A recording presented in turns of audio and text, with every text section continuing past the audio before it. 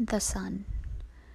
Have you ever seen anything in your life more wonderful than the way the sun, every evening, relaxed and easy, floats towards the horizon and into the clouds or the hills or the rumpled sea and is gone?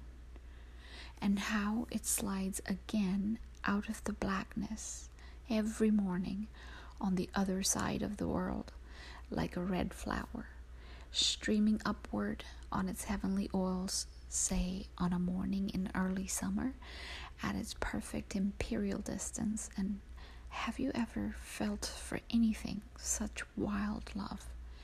Do you think there is anywhere in any language a word billowing enough for the pleasure that fills you as the sun reaches out, as it warms you, as you stand there empty-handed?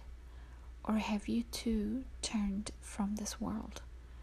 Or have you too gone crazy for power, for things?